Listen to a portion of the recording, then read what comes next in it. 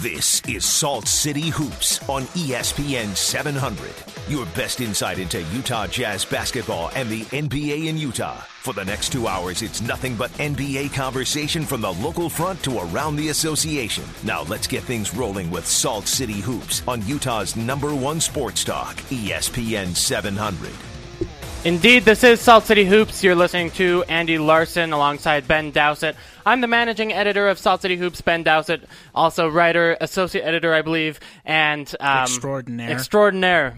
Yes, just amazing gentleman and a scholar. This is the Salt City Hoops show. So in case you haven't heard us before, we are the ESPN True Hoop affiliate for the Utah Jazz. So the rest of the show is going to be covered with Utah Jazz and NBA fun time, action, analysis, some insight, if you will. And this week was a big week in Jazzland because they actually got a win. They won a game. We have small victories here in the Salt City Hoops land, and that's just because maybe the Jazz are so bad. But anyway, I was waiting for. I was gonna say I was disappointed at the start because John didn't play us some music. That song I thought was reserved for the Philadelphia 76ers, who have now won 2 wins, by the way. But anyway, the Jazz won a game. They avoided going on their first 10-game losing streak in 33 years. That was an 18-game losing streak back in 81-82. So, 33 years, which is a long time. Instead, this is just the longest losing streak, the 9-gamer, since 2005, on that infamous 26-56 team that admittedly did get the Jazz a good draft pick. That's not even a decade. We're fine. Yeah, exactly. It's just the worst one in a decade. Whatever. But the Jazz got a win. They beat, and of course, they had to do it by beating the defending champs, San Antonio Spurs, just so you know that they do have that sort of talent in them. Of course. 100-96. So we wanted to break down that win, given that we've been win-starved over the last few weeks, and talk about what it was that led to that win. And also, because the Spurs are such an important organization to the Jazz, with Quinn Snyder coming from the Spurs organization, Dennis Lindsey as well being their assistant general manager before becoming the GM of the Utah Jazz, there are a lot of ties between the Jazz and the Spurs, and the Jazz have outright stated that the Spurs are the model that the Jazz are trying to go after. So Gregg Popovich had some interesting quotes about that on Tuesday that we'll play as well. So anyway, first though, I want to get your thoughts on the game itself. What was it, Ben, that was different about Tuesday than the previous 9 games before it?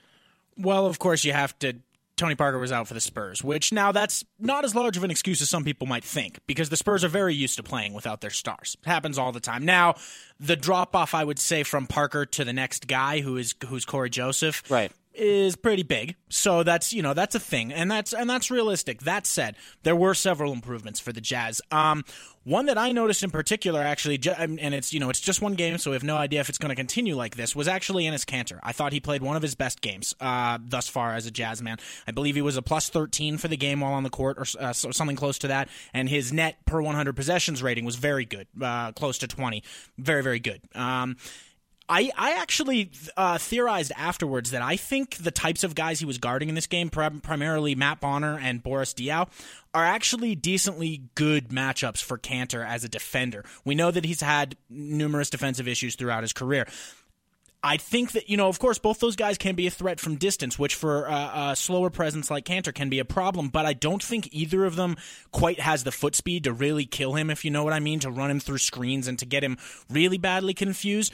And as long as he's able to get his contests up on those longer shots, which I thought with one or two small exceptions he was able to do. He did much better. Yeah, he did a lot better on those things, and I mean, he's going to have the advantage in a lot of other areas in those matchups, and he took advantage of it. He was bringing those guys down into the post, getting low with them. He was getting a lot of rebounds. I thought he played really well, and he's not going to get those kind of cushy matchups every time out, but hopefully it can instill a little bit of confidence. It's a starting point for him. Yeah, this is something I want to ask Gordie, and let me actually introduce our show. The rest, so we've got 2 guests tonight. One, Dan Clayton, who's going to be coming on the show. He's a Salt City Hoops writer, explaining kind of what the Jazz can use as the model for this process of growth.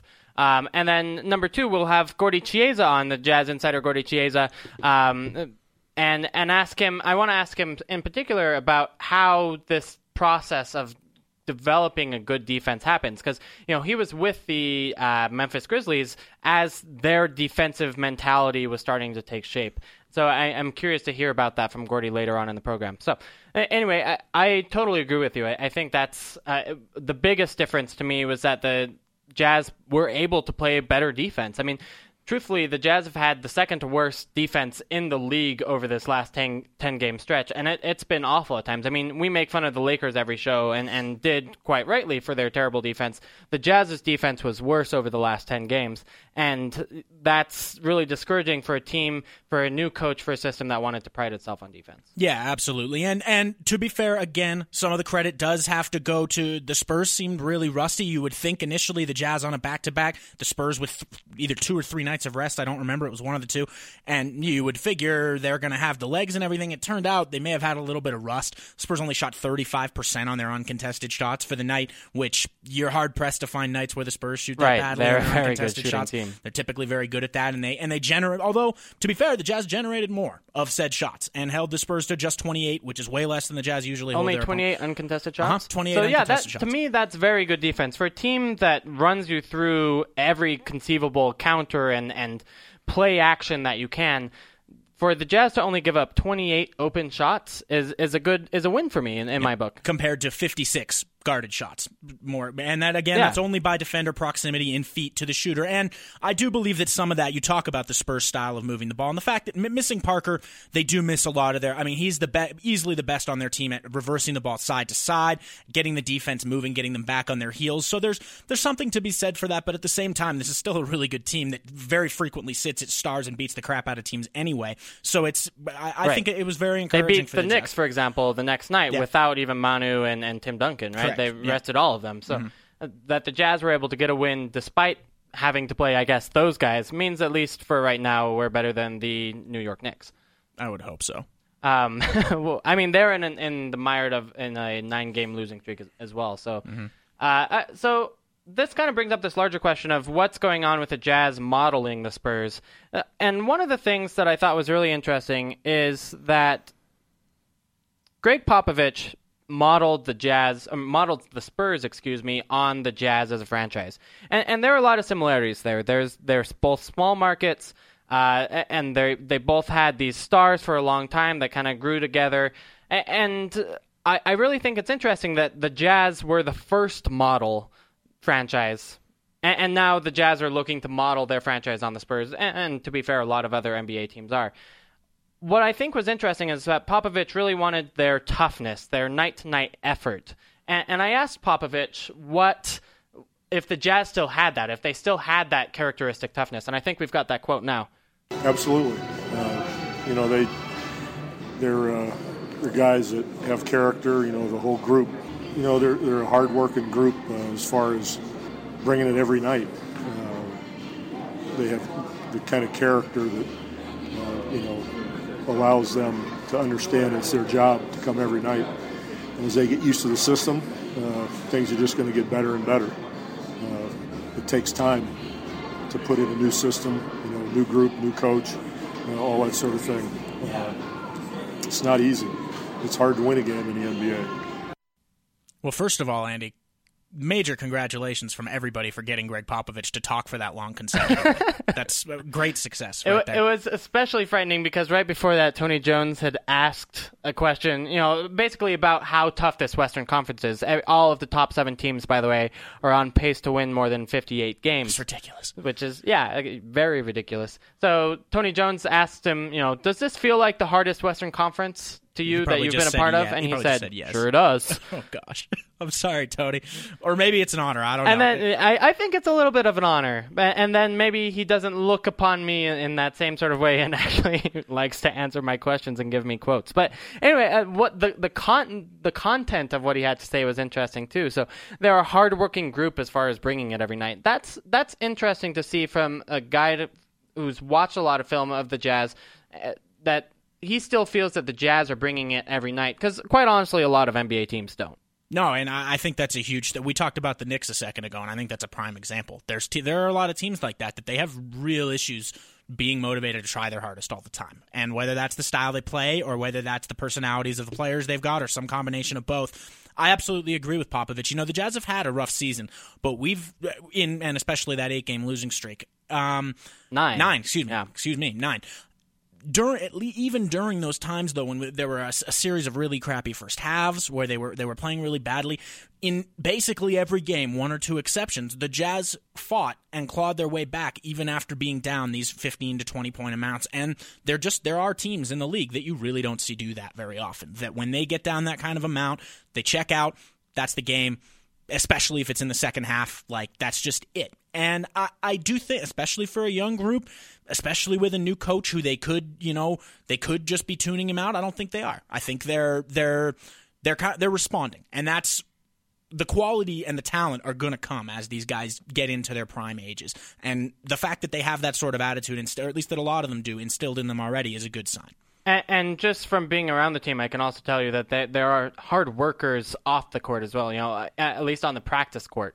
So they are putting in the hours and time and effort needed to make themselves better, to make themselves the sort of players that can consistently win games in the NBA. Are there any who you'd highlight in particular there? I know Ennis works extremely hard. Gordon Hayward works extremely hard. A lot of the fringe guys actually work really hard on their games, and some of that might just be that they're trying to stay in the NBA. That some of them don't have guaranteed contracts. Some of them are trying to earn their minutes in the league. But to a man, I think they all work as hard as they should in getting there, getting to where they need to be. How much of that do we think is just these players' personalities themselves, and the Jazz did a good job of analyzing those sorts of things in the draft, and versus how much of it is Quinn Snyder and his coaching staff instilling the right sort of attitudes, the right sort of techniques, things like that? I think it's nearly all their personalities, kind of correctly identified by Dennis Lindsey as they were drafted and acquired by the Jazz. I mean, that's one of the things that the Jazz look at most when they are drafting a guy or getting a guy in free agency or trading for someone, is how hard are they willing to work, because they do want this culture. They do want this system that Jazz basketball has been known for to continue.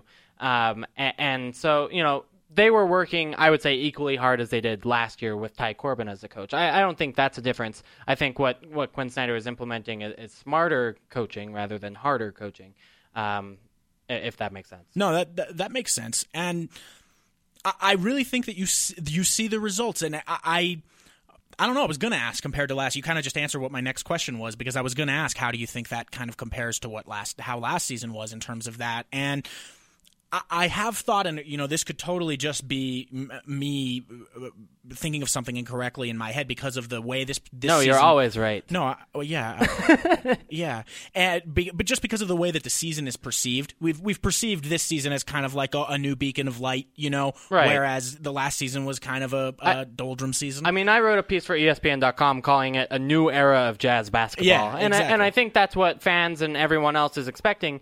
And truthfully, the on-court performance hasn't been there, right? They're about the same offensively as last year, about the same defensively, but still, we feel this responsibility to this new era of basketball, and which I think is fair, given that it's the first time an outside coach has been hired in Utah Jazz history. Yeah, absolutely. But where I was going with that was essentially no problem. Is that I feel like they've had more fight in the games where they've gotten themselves down than the team did last year. And I could just be totally making that up to myself because I feel differently about this team than I felt last year.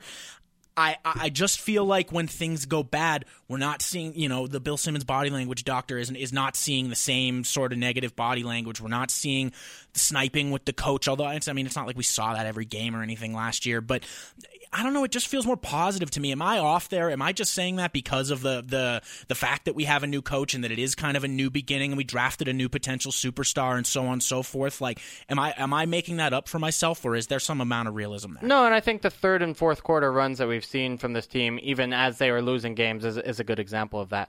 I also just think that it's sort of a process that things... In fact, let me go ahead and have Gregg Popovich say what I'm about to say, because that seems much smarter. He explained, what it is, this process that takes time to happen. There's no formula. It depends on people. Different people get it at different times. But what's important is to keep on pushing and be persistent. And I know that's what Quinn is. He's going to be persistent. He knows what wins and loses. But things take time to take root, and everybody figures it out at a different time. Really, is what happens. And along the way, success is confidence is an important part of that. So, a win against the Spurs tonight, or a win against the Clippers whenever, or Oak City, or whoever it might be, another good basketball team, it helps the process move along, and that'll happen. That's because they're good people, they're good young players, and Quinn knows what he's doing. Dennis, is a great leader and really understands the big picture. So it's going to be nothing but hopeful and successful as time goes on. You just have to be patient. I think we need to archive these last two quotes, and we need to do both. You and I both need to have like a hotkey so that we can hit them on our Twitter accounts like whenever, just anytime, because there's a lot of potential negativity that sometimes goes around, and of course that's born of fans being passionate, which there's nothing wrong with, but I think that replaying that every once in a while for people in moments of tension would be a positive, because he's totally right. Yeah, things take time to take root, and you have to have patience are two things that are really hard to do. And, when you're watching a game and you're screaming at the referees and someone doesn't contest a shot and, everything is going poorly, it's hard to have that sort of long-term patience, this idea that the Jazz are going to be good 2 to 3 years from now. But you have to. I mean, Popovich says it. You have to have that patience. And what he said, that a win against the Spurs tonight, I love that he predicted his own downfall, helps move that process along.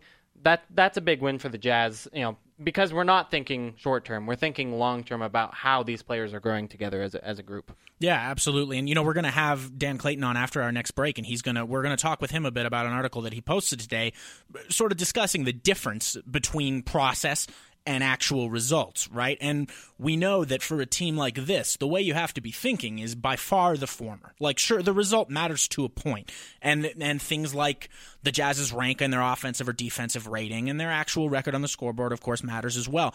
But what's most important for a team like this that you're not expecting to make the playoffs or challenge for a title is making sure that players know how to do their process the right way. And I think to a large degree that's what Popovich is kind of saying, don't you think? I totally agree. But by the way, if you're one of those fans out there who has something to say, who maybe is or is not patient, and I want to know what you guys think about whether or not this patience is a good idea, or whether or not Jazz fans have been patient long enough.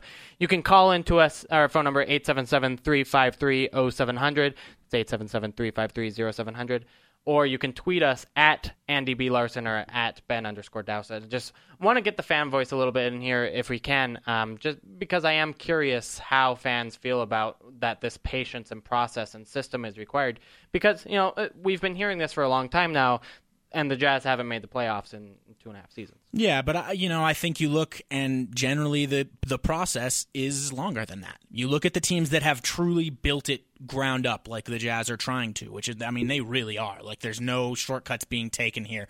There has been no trading away of young pieces for veterans in the last couple of years here, because they're following the process step by step. Look at a team like OKC, for example. That's how many years did it take them from when, and who knows whether they were doing it intentionally, because back then we didn't talk about things like that. We didn't talk about, as much at least, about teams intentionally tanking and things like that. But if I'm not mistaken, they went 3 or 4 years being one of the worst teams in the Western Conference, including a couple where they had Kevin Durant. Like, this was after they got him. And all that happened well before. And then all of a sudden there was the one year where I think they finished 8th, and everybody was talking about, like, well, you better watch out for these guys in the playoffs. And then the next year it was like, okay, these guys are here. And I think that's the kind of trajectory the Jazz are trying to look for, and I don't think there's anything wrong with it. I think that, I know fans of all attitudes on this. I know some, and trust me, I totally understand it for all of you, because I get the same way. We're in there during games, and it's like, why are they still doing the same thing that they've been doing, and what, blah, blah. We're going to talk to Dan, like I said, more about this afterwards, and I think that sometimes we have a tendency to get ahead of ourselves and forget about the process. We've said process like 55 times during this segment, but it's true. We have a tendency to forget that I don't even know that. Are we halfway through how you quantify a rebuild process? I'm not exactly sure, but I don't even know that we're 50% of the way through it yet. If you think of the end of it being the team contends for a playoff spot and or a Western Conference title. Yeah, I agree, and that's I want the Jazz to win more now. I mean, I'll be honest, because you have to go into a locker room and see these guys literally devastated. I mean, you attended Friday's game with me, and you walk into that locker room and you see Derek Favors just dejected. He was really upset. You could tell. Just sitting in his chair, not doing anything. Just honestly, it looked like he had cried about how the outcome of the game had turned out. Just was like non-responsive, and you see how much these guys care about winning and how much it means to them when they don't. You can't help but want good things for them. Absolutely, and I number one Jazz fan Angie, I believe, agrees with us at least to a point. She said, "I have no problem finding wins in rough seasons. I feel good about the blueprint and good about personnel." And you know what? I agree. You can haggle with little individual things, and I do tons of it myself. I can haggle with I'd like to see more variety in the offense, or I'd like to see this, and this from defense. But the blueprint is what we planned for it to be. The way things are going are, within a degree, the way we planned them to be. And I don't think there's any problem with it. And there are, of course, yes, of course it sucks to see the players dejected like that when they lose games, but there's silver linings for those things at the end of the year in the draft every year. So it's harder for the players to think about that specifically, but as a fan, I think about that also. Yeah, I think that's fair. It's unfair for the players to think about that draft pick, but as a fan, as someone who's looking at that whole picture as a general manager, that's absolutely what you do have to look at in order to have a successful team. All right, well, let's go ahead and take a break. On the other side, we will have, as you mentioned, Dan Clayton, Salt City Hoops writer, joining us, talking more about this process, how the Jazz can become actually a good team again, despite this kind of disappointment over the last few weeks. And then, of course, later on in the show, we'll have Gordie Chiesa join us and tell us his insights on how the Jazz have looked this season, both from a coaching perspective and on the floor. You're listening to Salt City Hoops on ESPN 700. You're listening to Salt City Hoops on Utah's #1 sports talk, ESPN 700. Welcome back into the Salt City Hoops show. So during the break, we had a brief moment of panic as we saw Kyrie Irving had gone down and left the floor with an apparent, really bad knee injury that it looked like on video. The kind of thing that makes you worry if a guy's torn his ACL or not. But luckily, he just told Rachel Nichols that he just has a left knee contusion and will return to tonight's game as the Cavaliers take on the Thunder. Luckily, another one of the NBA's superstars does not have to leave for a lot of action. It would be sad for another Eastern point guard to have a devastating knee injury like that. And just increase the West's dominance over the East just a tad bit more. No, I'm glad Kyrie's okay. Kyrie's been one of my favorites. He's one of those guys who I kind of glommed onto when he was at Duke. I have a strange liking his 9 games at Duke? No, I know. It's weird, right? I have a weird liking for Duke, which stems back to a video of their 93 or 92, whatever year that was, championship that my parents used to have when I was a little kid that I've probably watched like 40 times for some reason. And I've always liked Mike Krzyzewski and whatnot. So yeah, I was telling people that year, don't sleep on him despite him being hurt. This guy's going to be awesome type of thing. So I'm glad he's not hurt. That was really brave of you to, hype up the #1 draft pick. Well done. Yeah. Yeah, I know. Anyway, let's go ahead and get Dan on the show. Dan Clayton is a writer for Salt City Hoops, wrote an excellent article on saltcityhoops.com today. Check it out if you haven't already. Dan, are you there? Hey, guys, how you doing? I'm here, and neither of my knees are contused, so I think we're good to go. I was hyping up Dan too when he was first coming out to get drafted, so that's really excellent news. Yeah, that's true. And I wasn't a #1 overall pick. I was like a consensus 8th rounder or something like that. Yeah, so I'm smart, guys. So, Dan, I want to ask you about the little parts about this piece. I think one of the interesting things you wrote about is just how many different contradictions are up with this Jazz squad. We see something in the stats, but then it's like they're doing the things that should be leading them to success, but then the output isn't there. You know what I mean? Talk more about that. Oh, I know exactly what you mean, because that was really the idea behind the article, was the fact that we've known for a while that the Jazz are leading the NBA in passes per game. They're actually doing well in terms of above average, certainly in terms of fast break usage and things like that, and yet they come out really poorly, both in terms of overall offense and shots created by the pass, and certainly pace. So it was kind of this disconnect between the process and the results, as Ben puts it, and as other people have put it, most notably Quinn Snyder. The behaviors don't necessarily always line up with the outcomes. And I don't know. I mean, Andy, I'm curious to hear. You obviously spend a lot of time around Coach Snyder. I'm curious to hear about the conversations you've had on this front, because it seems to me like Quinn is not all that worried about the results at this point. He's more worried about just making sure that guys understand, at a pretty simple level, how to execute the core of the offense. And really another thing that I talked about in the article was, when I say core of the offense, I mean like pretty simple A or B reads, and not even thinking about, C, D, E, F, and the other options that can come from a play. You very often see a Jazz player catch the ball, look one spot, look a second spot, and like that's it. Like most touches right now for the Jazz have two options, and I think that's because Quinn really wants to deeply ingrain those first couple of responses in his guys before he starts getting super fancy. Yeah, no, I agree. So to your first point about how long-term he is, I think honestly that might be the biggest difference between Quinn Snyder and Ty Corbin, is just how long-term Quinn Snyder thinks. I mean, he may have been the least worried man out there with the 9-game losing streak, just because he saw these small little things that actually did improve over the course of that.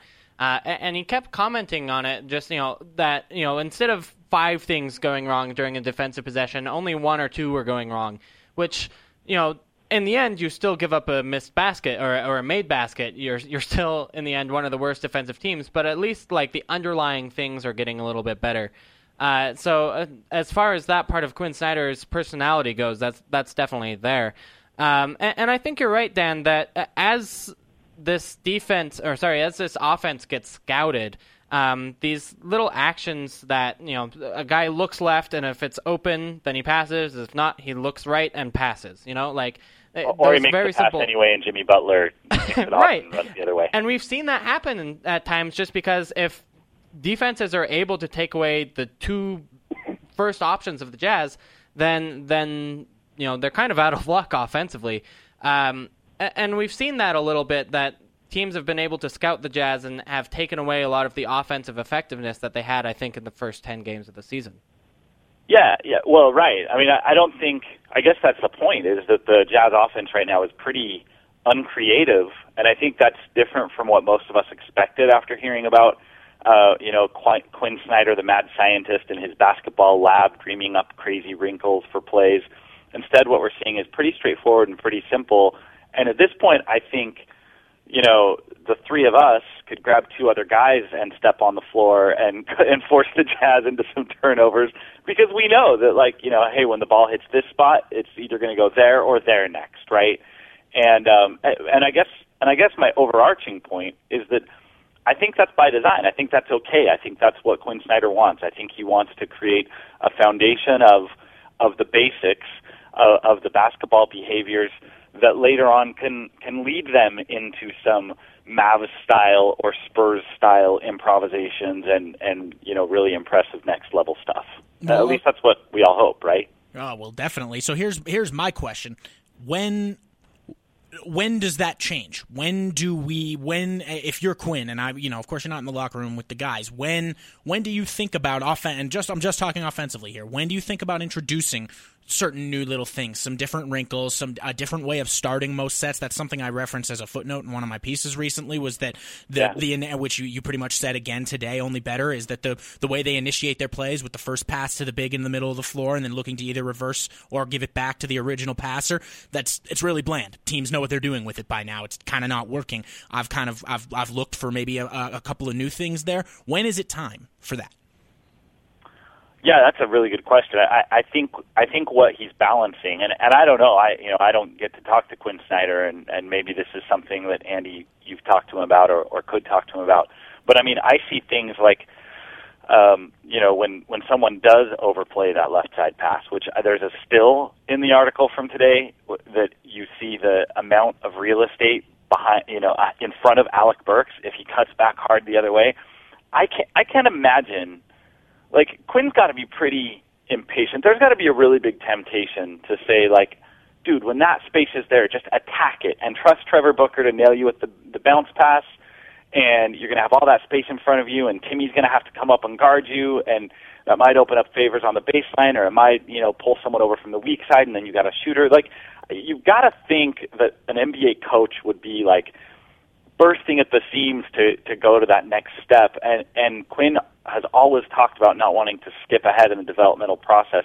So I don't know when the right moment is. I guess the answer is when guys are doing the A versus B reads flawlessly and as second nature, and they're not committing those dumb turnovers out front, and they're doing that read so well that you no longer have to worry about if they have A and B down. Then you teach C, and then you teach D. Having never coached an NBA team, that's my guess on what he's waiting for. But obviously, some of this stuff that we can see that might be, the very next wrinkle in where the Jazz take this is pretty low-hanging fruit. So I think it's there for the taking, as soon as Quinn says to his guys in practice, as soon as he gets practice time, but then as soon as he says to them in practice, hey, guys, when this happens, let's try this next.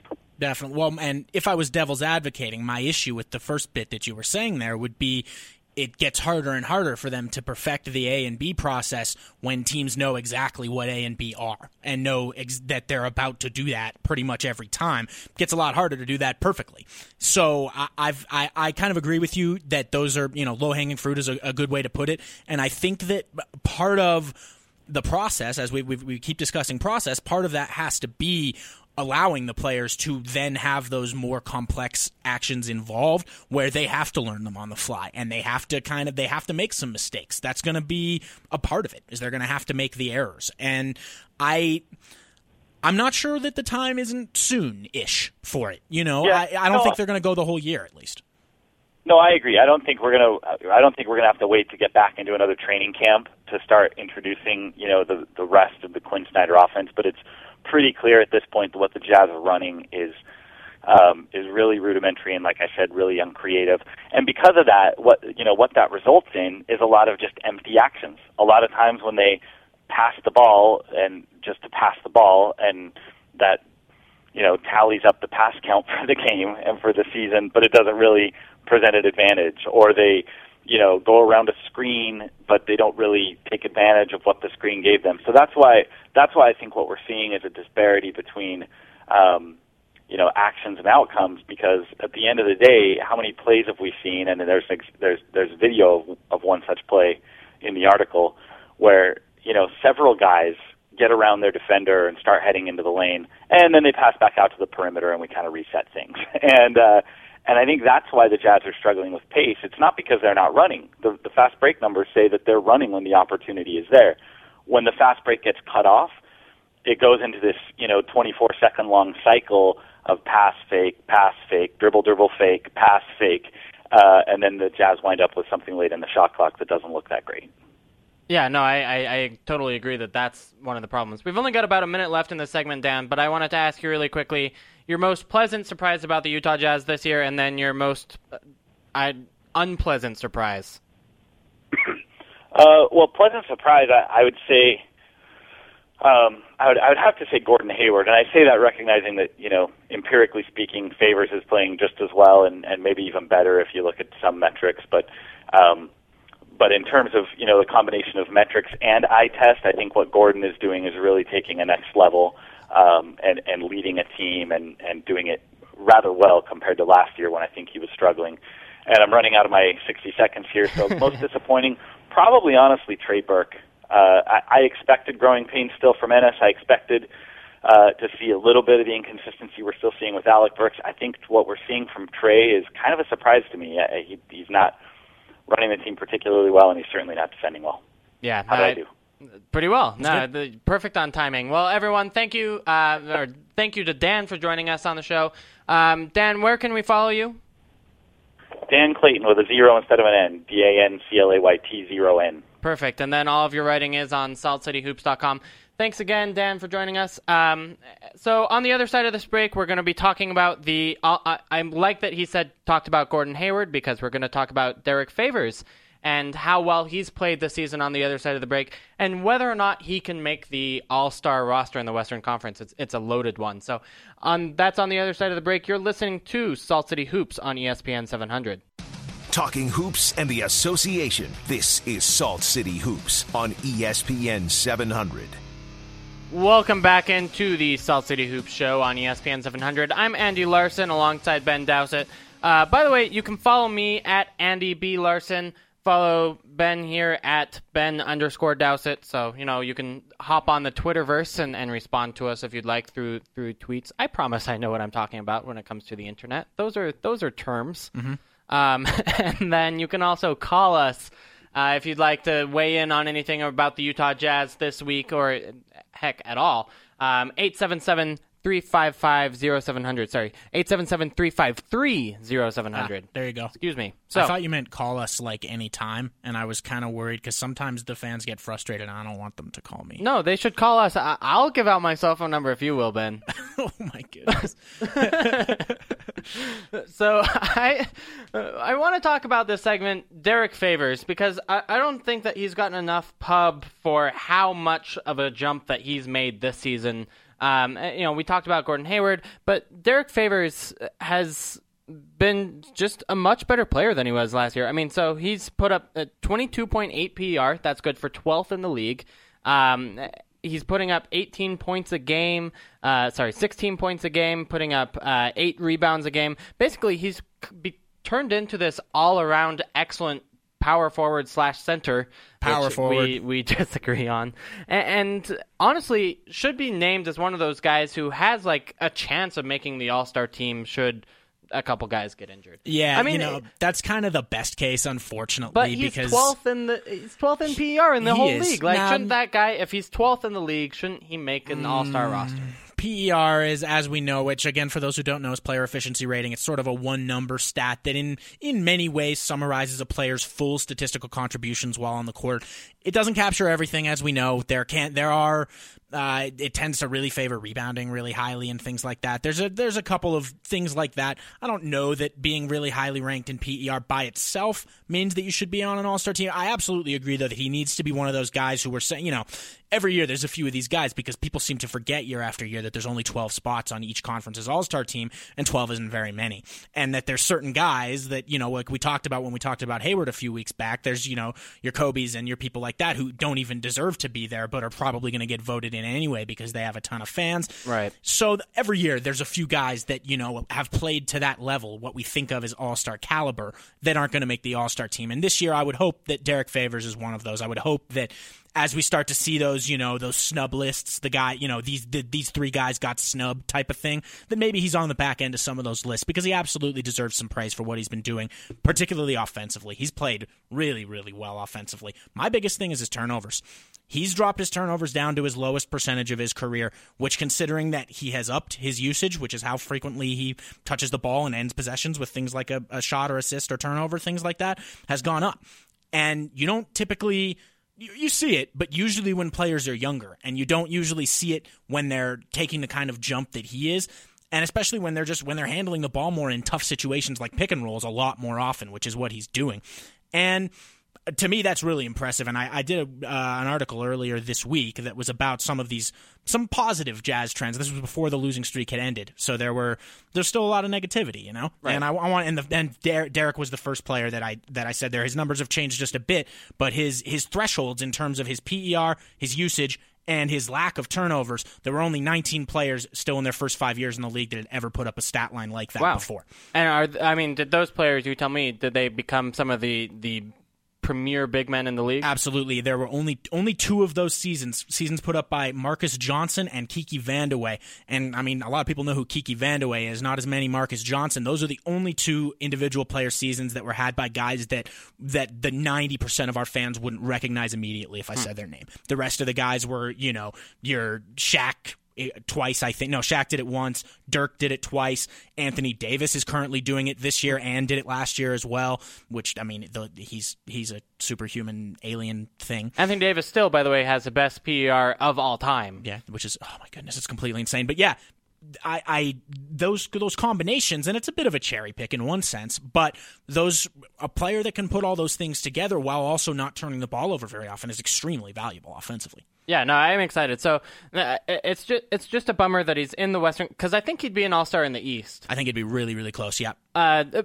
8 of those players, of those 11 players ahead of him in those PER rankings, are in the Western Conference, just to give you an idea of the West-East discrepancy there, 8-3. And then a lot of them are at that forward position, too. So you've got your Anthony Davis's, DeMarcus Cousins is 1 and 2. Durant. Yep, he's not on that list, but he'll make the All-Star team. Exactly. You got Blake Griffin, Marc Gasol, the guys that just definitely deserve to make it. And below there, you've got Tim Duncan, Dirk Nowitzki. Again, guys that Derek Favors probably doesn't deserve to be there in New York over. Yeah, and whether or not he deserves it, he won't, just because of name value at this point. Right. I don't think that All-Star appearances for him are anything out of the question in the future. I don't either. No, I think that's really exciting for what's possible with Derek Favors. Yeah. How good is he defensively? That's the $1 million question right now, I think, because I think we're seeing right now, his jump shot may regress a little bit, or it might keep being really good, like it has been, really good relative to what he has been in the past. I think the defense is the biggest question, and I've surmised 1,000,000 times over that he's playing the wrong position, and that if he was consistently guarding power forwards, we might be seeing some different things from him. For example, the game last Friday night that I attended when they played Orlando at home, right. Orlando was missing Nick Vucevic, meaning that they were a lot smaller. They went with Channing Frye at the 5 a decent amount. Favors in general was guarding guys who are slightly less bulky than they normally are. What happened? He got 5 blocks and played a great defensive game, probably one of his best defensive games we've seen from him. I really think that people tend to really minimize the difference between a 6'10 power forward and a 7'1" center, and there is a really, really big difference. I know Derek has a long reach. He's got a 7'4" wingspan, and that's good. But the fact is, he's giving up strength to a lot of these centers that he's playing against, and I just don't think that that's the right situation for him. His strengths defensively are his lateral speed and the quickness with which he can get off the ground, right?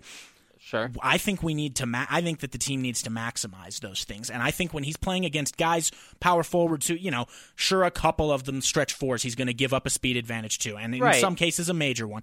But, they played against a bunch of stretch four, and it was Cantor guarding stretch fours against San Antonio a couple nights ago, and they got away with it. I know that they got away with it, but that's not ideal. I think you want Derek Favors as close to the paint as possible on defense, and so when he's out there, guarding the Ryan Andersons of the world, the guys who are playing that stretch four position, you're kind of wasting. It's a waste of a tall person. It can be, and there are times with matchups like that where it's going to be an issue, and you're going to have to mix and match. Like Quinn's going to have to do some creative stuff, maybe think about only one big lineups and stuff like that, rather than always having 2 non-shooting bigs out on the court type of thing. But I really do think it's worth looking at, because I think the trade-off is worth it. The trade-off for how, unfortunately, I don't think he's been a very good rim protector against actual big guys. I think he gets bullied in the post a lot because he's giving up a weight advantage to some of them, and he's allowing them to get too good a position. I really think we would see more from him if there's only a limited number of power forwards that are actual true power forwards that aren't stretching the floor. And as you say, it's a concern. I'd like to see at least it get tried every now and then, though, to see what we can do with it. I think it's a real worry that he's being beaten at that center position strength-wise, but I think honestly a lot of it has to do with his reticence to draw fouls, and I think, to pick up fouls against the offensive team, and that was a big issue early in his career. And I think he's learned, if I stay ground bound and just keep my hand up and don't get in these kind of bully battles, then he's more likely to stay on the floor so he can do so well offensively. Mm-hmm. I just want him to see him put it all together, because I think he's regressed defensively from where he was in years 1, 2, and 3. Along with this offensive progression, I think that it's possible that he can put it all together if he can learn how to play tough and the right way. I hope you're right, and I'd love to be wrong here. I'd love to see Favors have a long, productive career as a center. I'm not sure that, and it really does get tough with, like we're saying, because sometimes you're giving that up against the big guys, and then sometimes you're giving up if you play him at the 4, sometimes you're giving up an advantage against your Harrison Barneses of the world who are playing. He's playing 4, and that guy will run circles around a guy like Derek because he's just faster. So it's a bit of a trade-off. Still, though, his offensive ascension has way outdone his defensive lapses. Yeah, I don't think there's any question. All right, so on the other side of the break, we'll have Gordie Chiesa join us and maybe give us a tiebreak on this question. You're listening to Salt City Hoops on ESPN 700. Analytics and opinions on the Jazz and the rest of the NBA. This is Salt City Hoops on ESPN 700. Welcome back into the Salt City Hoops show. My name is Andy Larson. I'm the managing editor of Salt City Hoops. We got Ben Dowsett on the other side of the table. Andy's having a coughing attack. Having a coughing attack. I very well may choke and die here on the show. Would that be a radio first? I don't think so, but it'd be kind of crazy. It would probably boost our ratings, too. Oh, boy. Not worth it. Anyway, yeah. We've got Gordie Chiesa on the other end of the line, and I've got a lot of questions from the show and just things I've wanted to ask Gordie for a while. So, Gordie, are you there?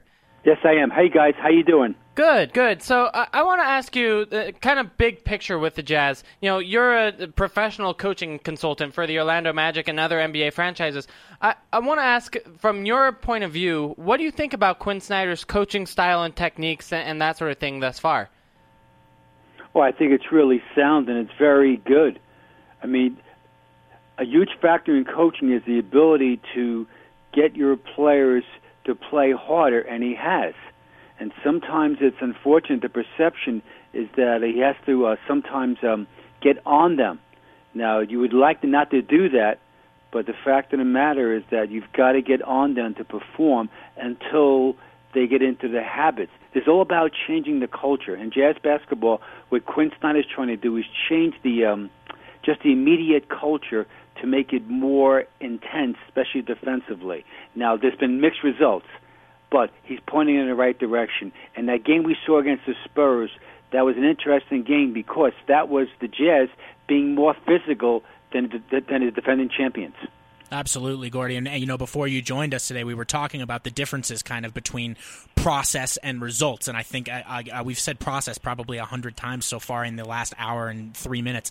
And I think you kind of just brought up some of the same things, is that he's instilling the right bits of process. Now, if you were the Jazz coach, and of course you've been involved with the Jazz before and you've been a coach for your whole life basically, are there any specific things, getting a little bit more down to it, that you might do differently, and or are there a few specific things that you've really enjoyed from Quinn Snyder so far? Well, the things I really enjoyed is that his intensity, and that's Jazz basketball. And that intensity is not crazy intensity. That's intensity of getting guys to do the right thing. See, most players don't realize, they think they're playing hard, but they can go even harder.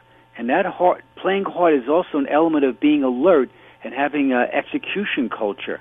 And so I like about the Jazz is how they move the ball. Now, they really do move the ball. Unfortunately, sometimes they can't shoot straight. So as those guys get more habits of catching the ball in rhythm, they're going to shoot better. And so as the Jazz go forward, they've got to get better, consistent shooting out of Trey Burke and out of Alec Burke. Rodney Hood, who really is a good shooter, but injuries set him back some. He's got to be able to knock down that perimeter middle game jump shot.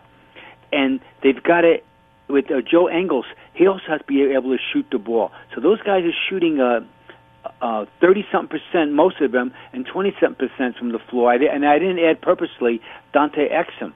So they are moving the ball, but they're not getting the results of being a shot maker. And that's all part of the process and of catching in rhythm and having confidence. And as we know, shooting is one of those elements that is most easily learnable, if you will. Now, that's not to say that every player that's a bad shooter can necessarily become a great shooter, but it's one of those areas that, again, if you go through the process of practicing and drilling and hundreds of jump shots every day, we've seen plenty of Jason Kidd-like examples where they came into their careers as guys that couldn't hit a brick wall from 3 feet away to guys that became, legitimate 40% three-point shooting specialists later on in their careers.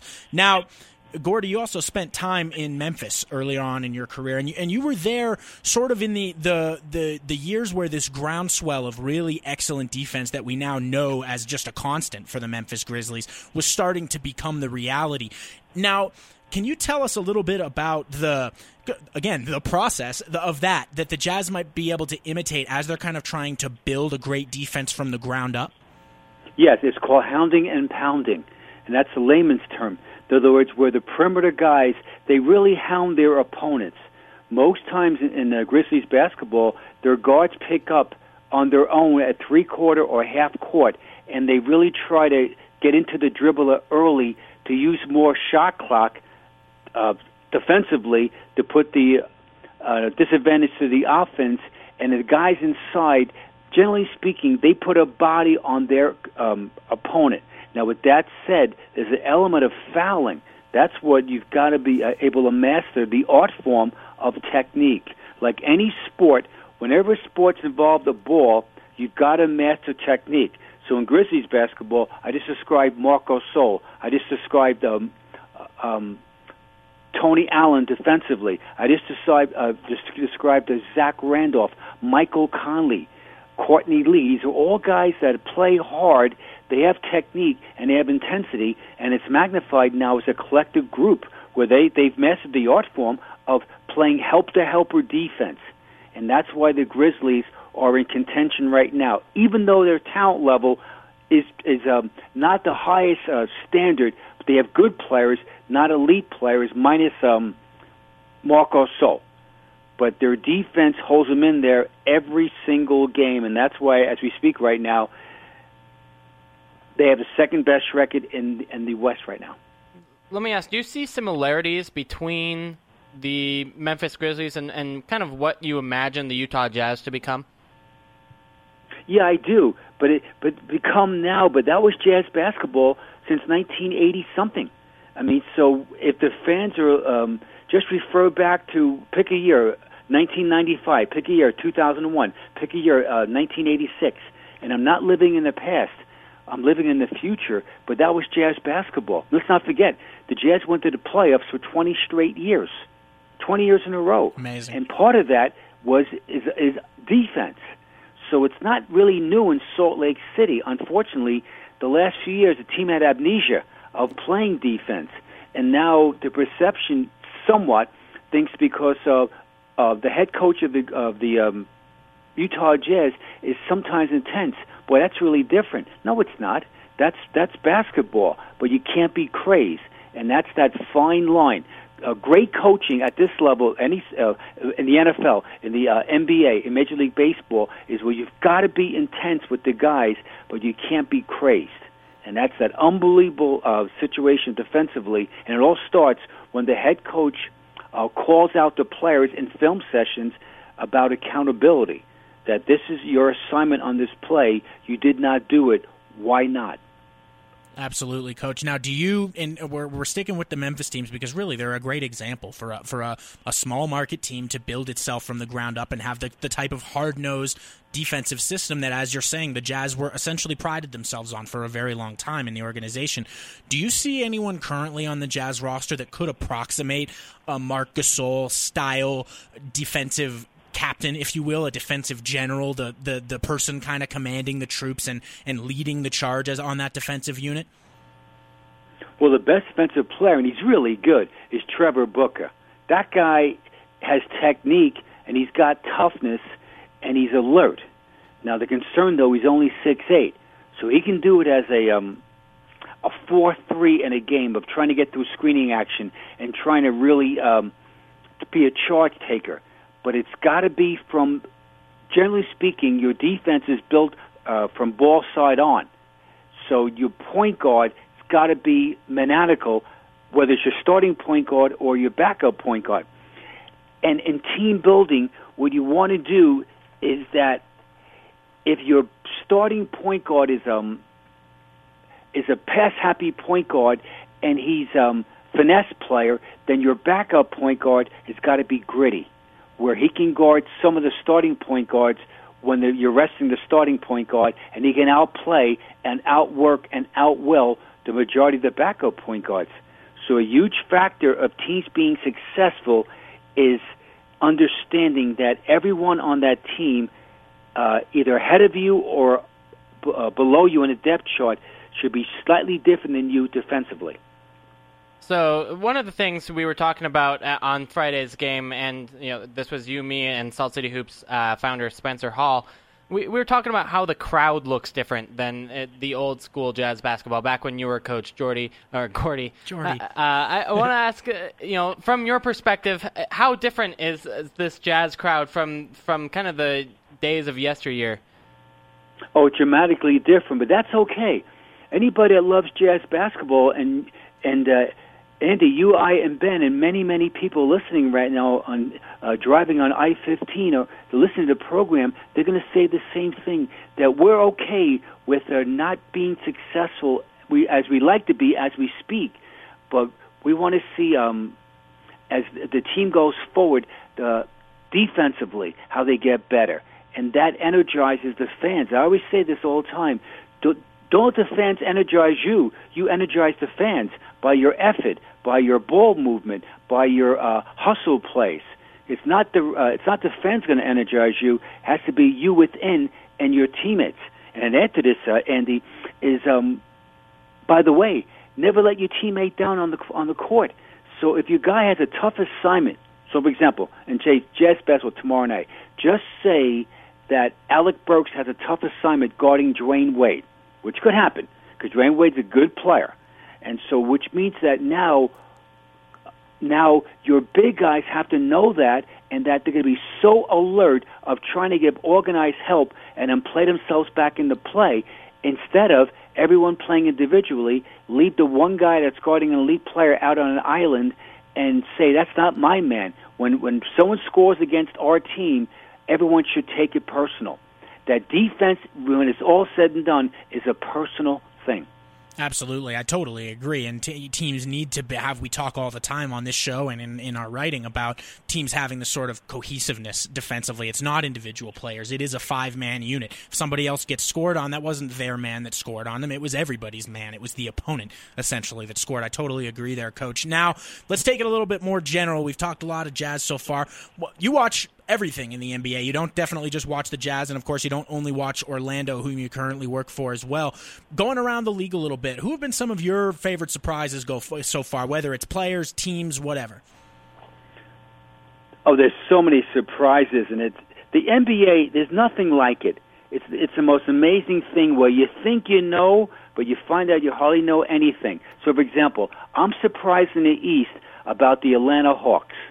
Those guys have won 8 straight in a row. Their record is 15-6, and no one ever talks about them. And from a Jazz standpoint, meaning formerly, they have 3 guys that every Jazz fan loved.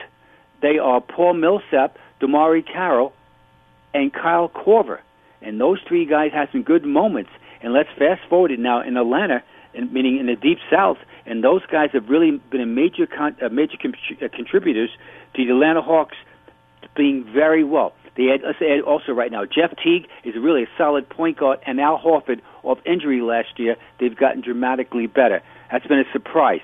Now, negative, alarming situation has been these 4 teams, the Nets, the Pacers, the Knicks, and the Pistons. I would agree. The Knicks are 4-20. Yikes. It's almost impossible to do. And we know, let's state the obvious here, just for one discussion point, that the West is more dominant than the East. So if you're 4-20 playing in Eastern Conference, that's really troubling. Detroit Pistons, they've lost 13 straight games in a row. It's hard to do in the NBA losing that many. The head coach is also the boss, Stan Van Gundy. So those guys are doing a poor job, the players, interviewing for future employment, if you get my drift on that team. Absolutely. Add to that, the Pacers. Even though Paul George is really a great two-way player, and his coming-out party was last year in the playoffs, I never thought they would drop that dramatically, which shows you the power of not him being there. They moved on Lance Stevenson, only they know why, as far as it wasn't working out both on the court, off the court, and they have not replaced him so far, and they only have right now 7 wins. The last one in the East is the Nets. Darren Williams, that crew, Joe Johnson, Lopez. I know Lopez is hurt recently recently right now, but before that he wasn't hurt. Their record is 8-12, so they might have a fire sale there. Every year before the trading deadline, generally speaking, there's 1 to 3 teams that thought they're going to really be competitive, and they're not, and they're overpaying on these guys dramatically, and they have a fire sale. So the fire sale could be this year, possibly, the Nets, the Pistons, and perhaps the Timberwolves. So those 3 teams. Out in the West, just quickly, I know you guys are up for the break right now, is that the Warriors have been absolutely great. Are you kidding me? Won 14 games in a row. What they've done, unlike previous years, their offense was always wonderful, but now they lead the NBA in defense. So those guys are bought in. They have a sensational two-way player, and Klay Thompson, Andrew Bogut, the former Utes, has played great as far as passing the ball, rebounding, shot blocking, and Stephen Curry's on a different planet. If I was voting for the MVP right now at the 1/4 mark of the NBA, my first guy would be Stephen Curry, and number 2 would be Anthony Davis. I don't think you're alone there, Gordie. Yeah, no. So, I mean, he's right there.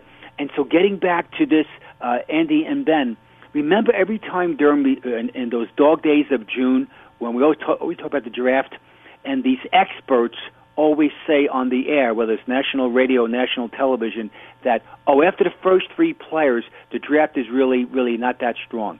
That is the most weirdest thing a person could say. Let's describe right now Stephen Curry. Number 7 in the draft. He's a once-in-a-lifetime shooter, and he's a resident good guy. So there's good players all over in the draft, or guys not even drafted, and good coaching and smart playing is to dig them out. The last one I'm really impressed by are the Clippers. They're making a transformation with Doc Rivers of being an elite athletically into being an elite team. They've won now 9 games in a row, and Blake Griffin is making a transformation. And they've got some good play out of DeAndre Jordan, J.J. Redick, Chris Paul is a once-in-a-lifetime player, and Matt Barnes. Now, the concern right now with the Clippers is they might not be that deep. So if I'm the Clippers, I'm trying to get Andrei Karolinko to get on their team to add another defensive player off the bench, so in a playoff-type game, he can slow down, for example, for a discussion point. Maybe he slows down for 16 minutes in a playoff game.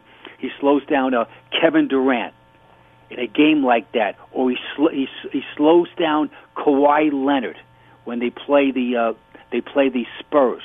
So Karolinko's out there right now. I know he got traded today to the 76ers, but they're going to waive him, and he'll be out there starting probably this weekend. And don't be surprised, a good playoff team will add one more player to try to get them over the hurdle. No, you're right, and I think Karolinko is a good fit for that. He's shown an ability to guard, especially Kevin Durant in the past. Well, Gordie, thank you so much for joining us today on the show. Your insight, as always, is incredibly appreciated. Thanks, guys, and do well, too. Thank you. Thanks, Gordie. Thanks a lot, Coach. We really appreciate it. I think he nailed it with that Around the NBA segment. I mean, we're going to do it on the other side of the break, but that kind of just did it for us. That was really good. The good news is we do have more stuff to talk about, and one team he didn't mention I want to get into right now, the Los Angeles Lakers. This is your LOLakers segment. Yay! I'm so excited for this just because of how bad the Lakers have been and what has happened with the Lakers today. And yeah, I was going to say we had some new stuff today that's going to make this a really fun segment. Yeah, so this week in Lakers, so right now the Lakers are 6-16, tied with the Jazz at the bottom of the Western Conference. But a bunch of fun things happened. First of all, they did make the change in the starting lineup that we talked about last week. Ronnie Price is now starting in Lakerland over Jeremy Lin. And then Carlos Boozer got benched, which he was not at all happy about. That kind of sucks. Yeah, he was a little... That wasn't him specifically, but he said something like that, I think. That was Gordon, right? Yeah. Gordon Hayward? Yes. So, but yes, it does kind of suck. He was pretty salty about the situation, and it's clear that he's not happy with Coach Byron Scott about that move. And then next day, Magic Johnson was quoted as saying, quote unquote, "I hope the Lakers lose every game," which is, it's more a nod to the draft pick than sure. Yeah. I mean, but that he wants the Lakers to tank is an idea of let's go out and make them quit. How far the Lakers have fallen. Yeah. Kobe and Rajon Rondo had a breakfast, a meeting of nice people. Extraordinary gentlemen. Very nice people. Yeah. which Man, I think don't know what that means. So I thought that was funny. And then the piece de resistance today was the practice quotes. The Lakers, to their immense credit, let reporters into the last 15 minutes of practice today. And usually, when that happens in Jazzland, we get to watch free throws. It's a really exciting time. But today in practice, it was a scrimmage, and it was clear that people involved weren't happy. Nick Young was trash-talking Kobe. And no one in the world can guard me. No one. Yes. Unleash the fury! But Kobe is not of this world, quote unquote. That was his response to Nick Young's trash talking, which I thought was fantastic. Like, that's the only thing you can say. Kobe is quick on his feet. And then as he walked off the floor, I don't know if we can quote this on the air per se. An expletive-laden tirade, if you will. Yeah. Let's see. It's ugly. I am uncomfortable saying it on the radio just because Kobe was at his expletive-laden best. Let's put it that way. Absolutely. And now attacking his teammates too. That was the more major part of it. Now the thing is though, and this has been the general reaction among a lot of folks, is that because we don't see these types of things very often, because media typically is not allowed into practices during scrimmages, I think this does happen more frequently than people talk about. There's a lot of trash talking that goes on even within a practice. These are guys that have a lot of pride. They're used to, they've spent their whole lives being the best at what they're doing. It's not easy to go out to spend 15 years being the best at basketball, and then you get into the NBA as a late pick or something like that, and you're getting dominated in practice by your teammates. That can't be simple. I mean, Michael Jordan used to do that. This used to be an everyday occurrence for Michael Jordan in Bulls practice. Kobe says, quote unquote, back in my younger days, I used to practice like that every day. Yeah. So, this is a thing that the quote-unquote great players have done before. I honestly think it's part of the Kobe acting as MJ thing that really he has done his whole career. His whole career. There's no doubt. A quote that I can use, quote-unquote, we're soft like Charmin. Charmin Ultra Soft. It is really soft. He's right there. I mean, Charmin is great stuff. No, I don't make as much, and of course you want to make it a big thing. Everything that Kobe does these days is kind of news, and especially if it in any way. Well, he's attacking his teammate. If any player in the league does what he did tonight, it would absolutely be a story. I agree that it would be, but I think that the eventual backlash reaction would be the same as it has been now. It would be more of a, guys, this happens more frequently than we might be. Sure, but again, for you to do it, and the reporters are there. So that is one thing that I wanted to talk is, he knows they're there. Right. And that's, to me, in fact, that's probably the biggest part. I'm glad you mentioned that. That's the difference between it happening all the time and it actually happening when people are going to, and he knows people are going to talk about it. He knows it's going to be the front page stuff in LA newspapers tomorrow, so on and so forth. But look, I guarantee that there's no one on the Jazz talking like this during practice, with or without reporters being there. Honestly, they're just more respectful and more team-oriented than that. Like Gordon Hayward legitimately wants his teammates to succeed. He's not dropping MF bombs and whatever else on them because he legitimately sees them as coworkers that they can grow together with. Kobe doesn't see his current teammates as that. He sees them as like lesser beings. Yeah. I hate them. I hate them. I hate everything. And that's not okay. I just think that's cancerous for a team concept, for a team that's trying to work together to win basketball games. I'm surrounded by idiots. Andy, you have somewhat convinced me, actually, because it's, and the main part being, there are a lot of places where you're not going to see that sort of thing, and I think, do you think that happens in Spurs practices? No. Yeah, probably not. Right? Tim Duncan's not going out there dropping whatever's on Tony Parker yeah. And or even like Boris Diaw. Everyone likes to joke about Boris Diaw, but it's joking. Kobe was dead serious about how much he hates his teammates. While reporters were there yelling at Mitch Kupchak. Those are just things that I don't think can be part of a quality team group. Yeah. I just don't see that they can win games consistently like that. I think he's honestly self-destructing that Lakers organization. He has been extremely selfish. I did send a tweet today that I think that the one record that Kobe is finally approaching of Wilt Chamberlain's that he may not have ever wanted to get to is the title of most amazingly selfish superstar, because that's sort of the way, in a lot of ways, Wilt is remembered, is that he cared more about his own stats than about the team's final result, cared more about bragging about the number of women he'd betted and things like that than about coming to practice early and doing important stuff. He thought he was above everybody because in a lot of ways he was the greatest player the game had ever seen at that point.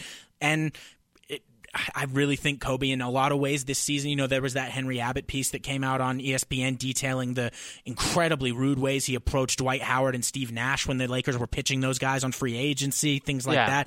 It comes across really, really selfish. And as a guy who wants to be remembered for his legacy, some of it you don't get, because legacy isn't an individual thing. We wouldn't remember Michael Jordan the same way if he'd only won one title and still won like 8 scoring championships or whatever. Right. We wouldn't remember him as the greatest player of all time, no question. No, that's absolutely the case, and I think that's Kobe's predicament right here. I do think Kobe Bryant does work harder than Wilt did. He's I think he may be the hardest working guy out there, in terms of just not sleeping, watching film. He's all encompassed with this process, but it's turning negative about him. And of course, the Lakers still have 2 more years, $24 million per year left on that contract. And the best part, of course, right now they would have a coin flip with the Jazz to see whether or not they would keep their pick or trade it to the Suns. Please, Jazz, finish with the exact same record as the Lakers so that we can win a coin flip against the Lakers. That and would have them be get hilarious. The 6th pick. Oh, that'd be so cool. Well, we'll continue going around the NBA. There are some good stories around the league. We'll keep talking about them on the other side of this break. You're listening to Salt City Hoops on ESPN700.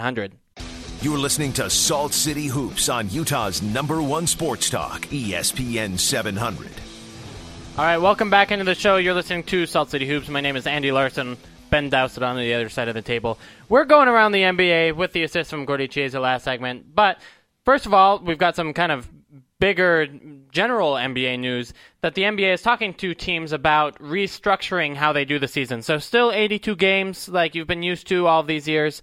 But now, basically, they cut off half of the preseason, go from about 8 games to about 4 games, and then start the season 2 weeks earlier. That would give about 10 extra days off or so in between, just so there would be fewer back-to-backs. There would be fewer of these 3 games and 4 night situations. Ben, do you like it? I do, and our friend Zach Lowe at Grantland wrote a piece about it today, pretty much detailing everything. If you want all the details, check that out. And his point was that a larger issue looms, which is that in an ideal world, you would like to reduce the number of games that are being played in the regular season, because not only is the timetable a little bit too crunched, but 82 is likely a bit too much for players' legs and things like that in terms of longevity. But knowing that that's not a realistic solution because of dollars, I think this is one of the few steps that you can take that's really going to help something like that without reducing the number of games whatsoever. It's going to help a little bit of the imbalance in terms of scheduling. Like, the other night when the Jazz were playing on the second night of a back-to-back and San Antonio had been in Salt Lake City longer than they had, because the San Antonio was hanging out for the previous 2 days type of thing. You'd see a lot less of that sort of imbalance. And so I would be completely for it as a stopgap, if you will. I think it's something. I don't want to see the NBA move away from 82 games. I actually like that amount, and I like the history behind 82 games. That's a consideration too. All sorts of records and whatnot are very different. Right, and so if the new Kevin Durant comes up and has to play half of his career in a league with only 60 games, let's say, he's never going to break the MJ, Kobe Bryant, Karl Malone, Kareem scoring record, right? It's just never going to happen with 20% fewer games. That sort of thing. I like to compare the current players to the greats of the NBA, and I think that would get in the way. I like 82 games. I wish it would spread out more. I think this is exactly the right way to do it. Yeah, I think it's going to be it'll be good to see if it, and now, of course, nothing is official. This is still, as Zach reported, this is kind of just being floated informally to some of the higher-ups and teams around the league, but I think it's the kind of thing that there's not a whole lot of downside to this. He mentioned how it's not actually the NBA that makes the preseason schedule, it's individual teams themselves, so you'd eliminate kind of some of the haggling between team GMs and things like that for, when's the game going to be, where's the game going to be, so on and so forth. And I don't think any owner or whoever is going to really be mourning the loss of 4 preseason games to their revenue. Right. I mean, to be fair, the Jazz are able to sell one more season ticket to all of their season ticket holders. True. So, they do make actually a substantial amount off that game. That being said, I think it's something they could last. Maybe the Jazz have to change their motto from 44 United to 42 or 43 United. We'll see. Yeah. Let's narrow it down to the Western Conference, where the it's straight up ridiculous with how good the top 7 in the Western Conference is. All of the top 7 teams are on pace to win more than 58 games. That's obviously never happened before and would be incredible. May also be impossible just with how the math adds up. But at the top of that are the Golden State Warriors. They're on pace for 74 wins. That would obviously be an NBA record. I didn't think they could be this good. Is it Steve Kerr compared to Mark Jackson? Is it just all him? Is Steph Curry? He's obviously quite good, but I'm just kind of mind blown at how a team can start 19-2. Here's my metaphor for this one. You know when you have one of those little locks that you have for like a gym locker or whatever, and you get it to like a half number off from where it's supposed to be, and you can feel it wants to pull, like you can feel it's coming halfway, but it's not getting the full way there, and then you put it right to the end of the number, and all of a sudden it clicks. I feel like that's what Steve Kerr did. Steve Kerr is half a locker number click. Okay. I feel like that's, metaphorically speaking, what Steve Kerr did this year compared to Mark Jackson. Everything was in place. The combination had been put in correctly. That they were ready to pull the lock open. Everything's there. I feel like Kerr has come in and just subtly adjusted a few little things. I think we've talked about the Warriors before, and we mentioned that he hasn't basically changed anything defensively except for some lineup rotations. Right. But, a few things offensively. They're passing the ball a little bit more meaningful passes, which is something the Jazz could use to watch every now and then. And I think that it's just clicked. Everything has been perfect. We know they have the talent. We've known they have. I think a hindrance going forward, I actually don't know the answer to this. How bad is that Bogut injury that is he back good? My understanding it's a day-to-day thing. Okay, so if he's not going to miss serious time, and as long as this doesn't become another one of those years where this is kind of a thing for Bogut, where he's in and out of the lineup all the time, I think they have to be the prohibitive favorites at this point to win the Western Conference, because you can't match up with them. I mentioned Harrison Barnes earlier on the show, and they've also got Draymond Green. They're like, you can't guard these guys when they're putting these guys and when they're putting them in at the 4 spot, and they know that, especially coming off the bench, or a guy like Iguodala, when you've got bench guys playing against one of those small 4s, you don't have really strong post presences in at backup 4 in the NBA. You don't have guys that are going to be able to kill those guys in the post, but on the other end, your general backup 4 is not going to be able to stop them from raining threes all over your face, and they've been incredible at it. I think aren't they top 5 in both? So graphic. I know. I'm sorry, guys. Aren't they top 5 in both offense and defense now? Yeah, which is, that means you're a title contender. To give you an idea, they are winning games by an average of 11.2 points per game. That's basically as bad as that's as good as the Philadelphia 76ers are bad. And as we know, they are actively trying to lose games. So they're as good at winning as the Sixers are at losing is a pretty impressive feat. Yeah, it's really, really amazing. Clint Peterson actually just tweeted to you Kerr's most key adjustment, not blowing up his own locker room. And you know what? That's an astute observation, because frankly, that was something that was a potential issue with Mark Jackson. There were people wondering, and he goes back to his Jazz history and things like that, but are there issues with Mark Jackson in the front office? Are there issues with Mark Jackson and his pride in the locker room and things like that? I don't think there's any bit of that with a gregarious person like Steve Kerr. Right, yeah. Mark Jackson is a known locker room problem. And, you're right. You don't have to worry about that with Steve Kerr. Let's move on to the Eastern Conference, where I think some interesting things are happening, some unexpected things. Gordie Chiesa referenced it with the Atlanta Hawks, but they are now second in the East, and they're third in defensive rating over the last 3 weeks. And to me, that's really promising, because they do look so much like the Utah Jazz. Besides literally having 3 former Jazz men in their roster, I think Al Horford and Derek Favors are kind of similar players in that they're playing the center position, they have similar size, and then of course you've got Paul Millsap, you've got an awesome point guard, Jeff Teague, who you wrote about earlier in the week. What's going on in Atlanta? I think a huge amount of credit, and I'm going to kill 2 birds with 1 stone with my answer here, because our big fan Angie also just asked again, does anyone think Kerr isn't a lock for Coach of the Year? I do not think he is a lock, because I think that a potential competition for him there is Atlanta coach Mike Budenholzer. I think he has done an absolutely incredible job with this team. I actually have another Atlanta Hawks piece coming soon. I don't know if it's going to be tomorrow or earlier next week, on the overall Hawks and the way it's not on the defense, actually, which is remarkable enough by itself. As you say, they've been the 3rd best defense over the last couple of weeks. Mine is actually about the amazing counters that this team has built into their offense. I don't think there's a team in the league, including the Spurs that has more.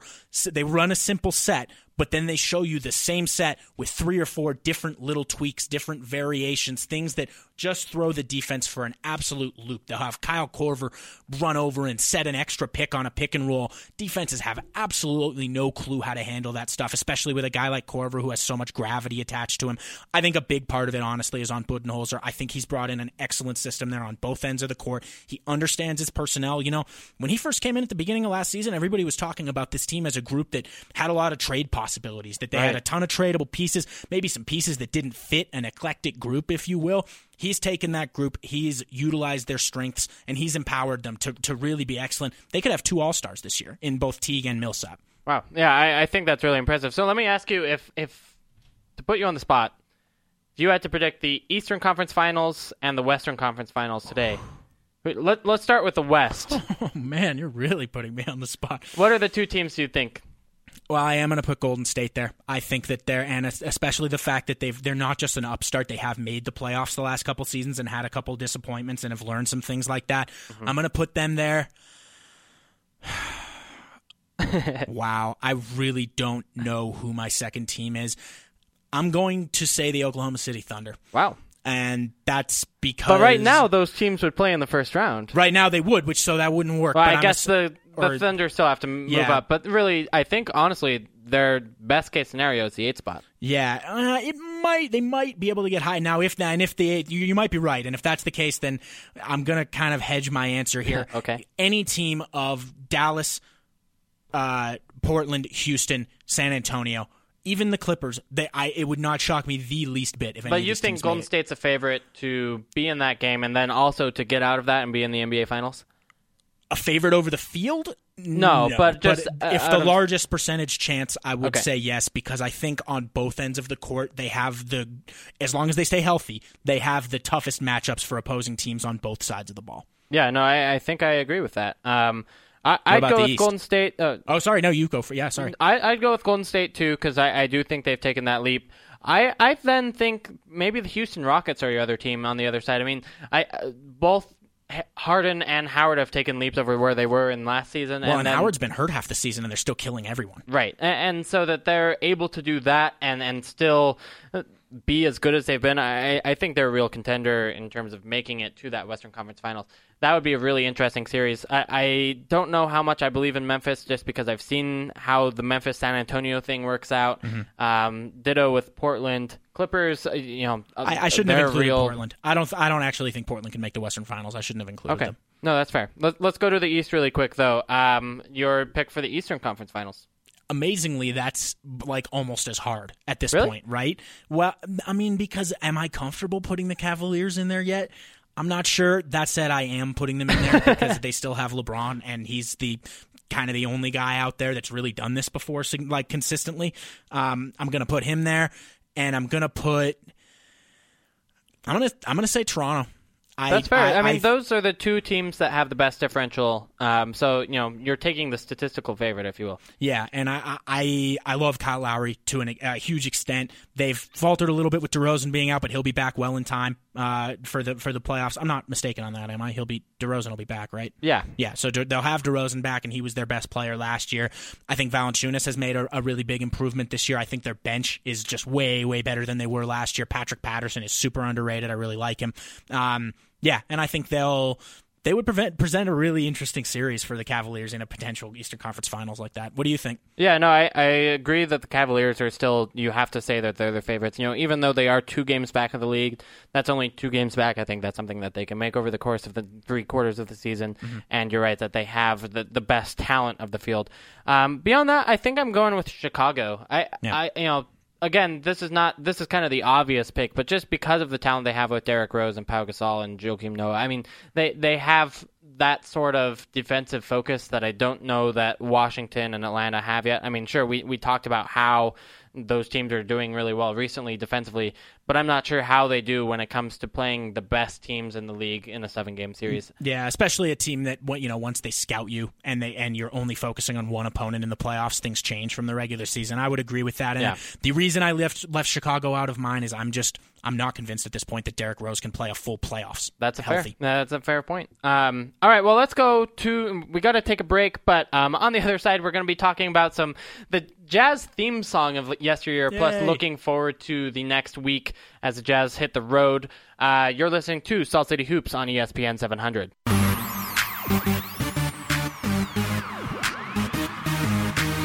You're listening to Salt City Hoops on Utah's #1 sports talk, ESPN 700.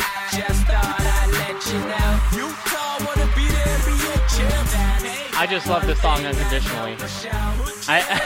This is, in case you haven't heard it, this is the famous 2008-09 Utah Jazz theme song by the infamous rap artist D-Biz Oh No. Have you heard of D-Biz Oh No before? No, I was going to ask you that's who that because is. this is his only song. I have no idea who he is. This is his stage name. So the Jazz held a contest 5 years ago trying to come up with this Utah Jazz theme song, and D-Biz Oh No submitted this. This is what won? This is what won. I mean, no offense or anything. This is super this is super catchy and all. I actually don't mind the beat that much. No, it's a good beat, but it's like... I don't know. The rapping is terrible. Yeah. You gotta turn up your bass to enjoy this one. Okay. I'm just going to imagine... It's also the Jazz. How many rap songs can he come up with about the Jazz? Yeah. Let's consider the demographic a little bit. Yeah. I think it's decently well done and makes me just giggle every time. If you want, the entire song is on my Twitter feed, so you can listen to the amazing lyrics thereof. At Andy Blarson. Yes, at Andy B. Larson. Please do, because some of the lyrics, looking back 5 years later, about Darren and Boozer and Memo are I am definitely going to look up the lyrics after this, yeah. All right, well, the Jazz are going on the road next week, and we just kind of want to look forward to that. They've got 4 games before we're back on the air. As always, Thursday, 7 to 9 p.m. right here on ESPN 700. Want to just kind of break down the schedule, give our prediction for how the Jazz are going to do. This week, they were 1 of 3, which I think is what we predicted last Thursday. They didn't beat the team we thought they were going to beat. No, they failed against the Magic and beat the Spurs because, that's NBA basketball for you. But regardless, first game is tomorrow against Miami here in Energy Solutions before going on the road. I think, honestly, this is one of their first big opportunities for a win out of this next week's schedule, just because they do have that home court advantage, and Miami hasn't looked great recently. No, they've been having some of the same issues the Jazz were having. Their defense has been really struggling. They've had a lot of issues with. They're one of those teams that plays a high hedge off the pick and roll, which is, for those who don't know, that's when you have the big man who's guarding the guy setting the pick. You have him jump out on the other side of the pick to stop the ball handler from kind of rounding the corner, if you will, and getting into the middle of the floor. That can leave you open and vulnerable occasionally to the roll man then rolling, and it kind of leaves a 4-on-3 situation if they're able to get the ball to the roll man. They run that strategy, and they also ran it when they had LeBron in previous years. When that strategy breaks down, it breaks down really badly. Yeah, it works really well when you have the length and athleticism of LeBron James there to pick off passes, etc. I don't think it works as well when you've got Norris Cole, etc. as their starting point guard. Yeah, absolutely. And actually, Cole's pretty good at defense, but the issue has been when you let that 4-on-3 happen, which sometimes is going to be unavoidable. You have to be long and really fast and athletic to cover the 4-on-3 situation that you're going to be facing, and Miami is just not young or fast anymore. Right. I'm curious what you think about Luol Deng. Because he was so good with Chicago, and then since leaving them has been ruined. I almost wonder if Thibodeau permanently broke Luol Deng. Somebody might have been on the Low podcast or something like that. Somebody made the reference of him essentially being it was Simmons specifically made the reference of him being that car that's got, in reality, has 140,000 miles on it, but somebody rolled back the odometer so it says 40,000. That's Luol Deng, and that's a spot-on comparison by Mr. Simmons there. I think he's only like 28 or 29 or something, maybe 30, something like that. Yeah, he's not ancient by NBA standards, not young, but not ancient either. But the guy has got so much mileage on his body that at a certain point, it's just like there's not as much your joints and your muscles are just worn down from the amount of stuff that you've done, the amount of stress that you've put on them. I think he gives his all, and he's a player who I'd love to have, who I always would have loved to have on one of my teams, because things like hustle and determination are never a problem with guys like that, but I just don't know how much physically he has left in the tank. Vegas, by the way, has the Jazz winning that game by 1 point. They're currently the favorites. So what do you think? Jazz win or Jazz loss I would tomorrow? like to see the Jazz win that game. I think they will. I think they're going to win the game. 2 wins in a row. I know, right? Look at the Jazz. All right. And then Sunday, they take on the Washington Wizards in Washington as part of the first game in the 6-game road trip. I think that's a loss. I mean, John Wall, et cetera, have been playing really well this season. Yeah, and with the Jazz's issues that they've had with guard defense, both John Wall and Bradley Beal are going to be coming at them. That's a good point. They're just so much faster than the Jazz's guards. The Jazz are going to have a lot of problems there. I think their best case is going to be to try and hope that they can convince Wall to pull up for a bunch of those jumpers, maybe show him bodies coming around the corners on those pick and rolls, and hope that he flails away from mid-range and misses more than he makes. I think that's your best chance. Then they fly to New Orleans for Tuesday night to take on the New Orleans Pelicans and best PR of all time, Anthony Davis. Going to be a tough one, and I think it might look a lot like when New Orleans came here and played a few weeks back, which I was at, and it was a bit of an ugly affair. The Jazz don't have anybody who can even think about guarding Anthony Davis, so neither does anybody. That's not a diss on the Jazz. Right, nobody does, because he's insane. Yeah, I again agree. I think it's kind of a similar script. And then they play the Heat again Wednesday, December 17th on a back-to-back. Again, because of the back-to-back, because of the travel, because it's Game 4 in a 6-game losing trip. I think they lose. Is Miami on a back-to-back as well? I'm trying to check that. I don't know. Because if it is, you might see somebody like Wade sit, and if they do, then it could be a game the Jazz have the chance to win. I'm just checking real quick. If it is, it is. They do play the night before on the road, actually. So maybe. So it could be. It'll be. Both teams have that situation, and Miami's not young, so we'll see. But pick a record for those 4 games this week. I'm going 1-3. I'm going 1-3 as well. I think they win tomorrow and then lose the next 3. Jazz fans, don't be discouraged. There's still a lot of process and growth and excitement to happen with this team. Process. They won last night or Tuesday night against the Spurs, and again, it was the confidence-building moment like Gregg Popovich talked about. Anyway, you can find us on SaltCityHoops.com. We are the ESPN Troop affiliate of the Utah Jazz. You've been listening to Salt City Hoops Radio on ESPN 700.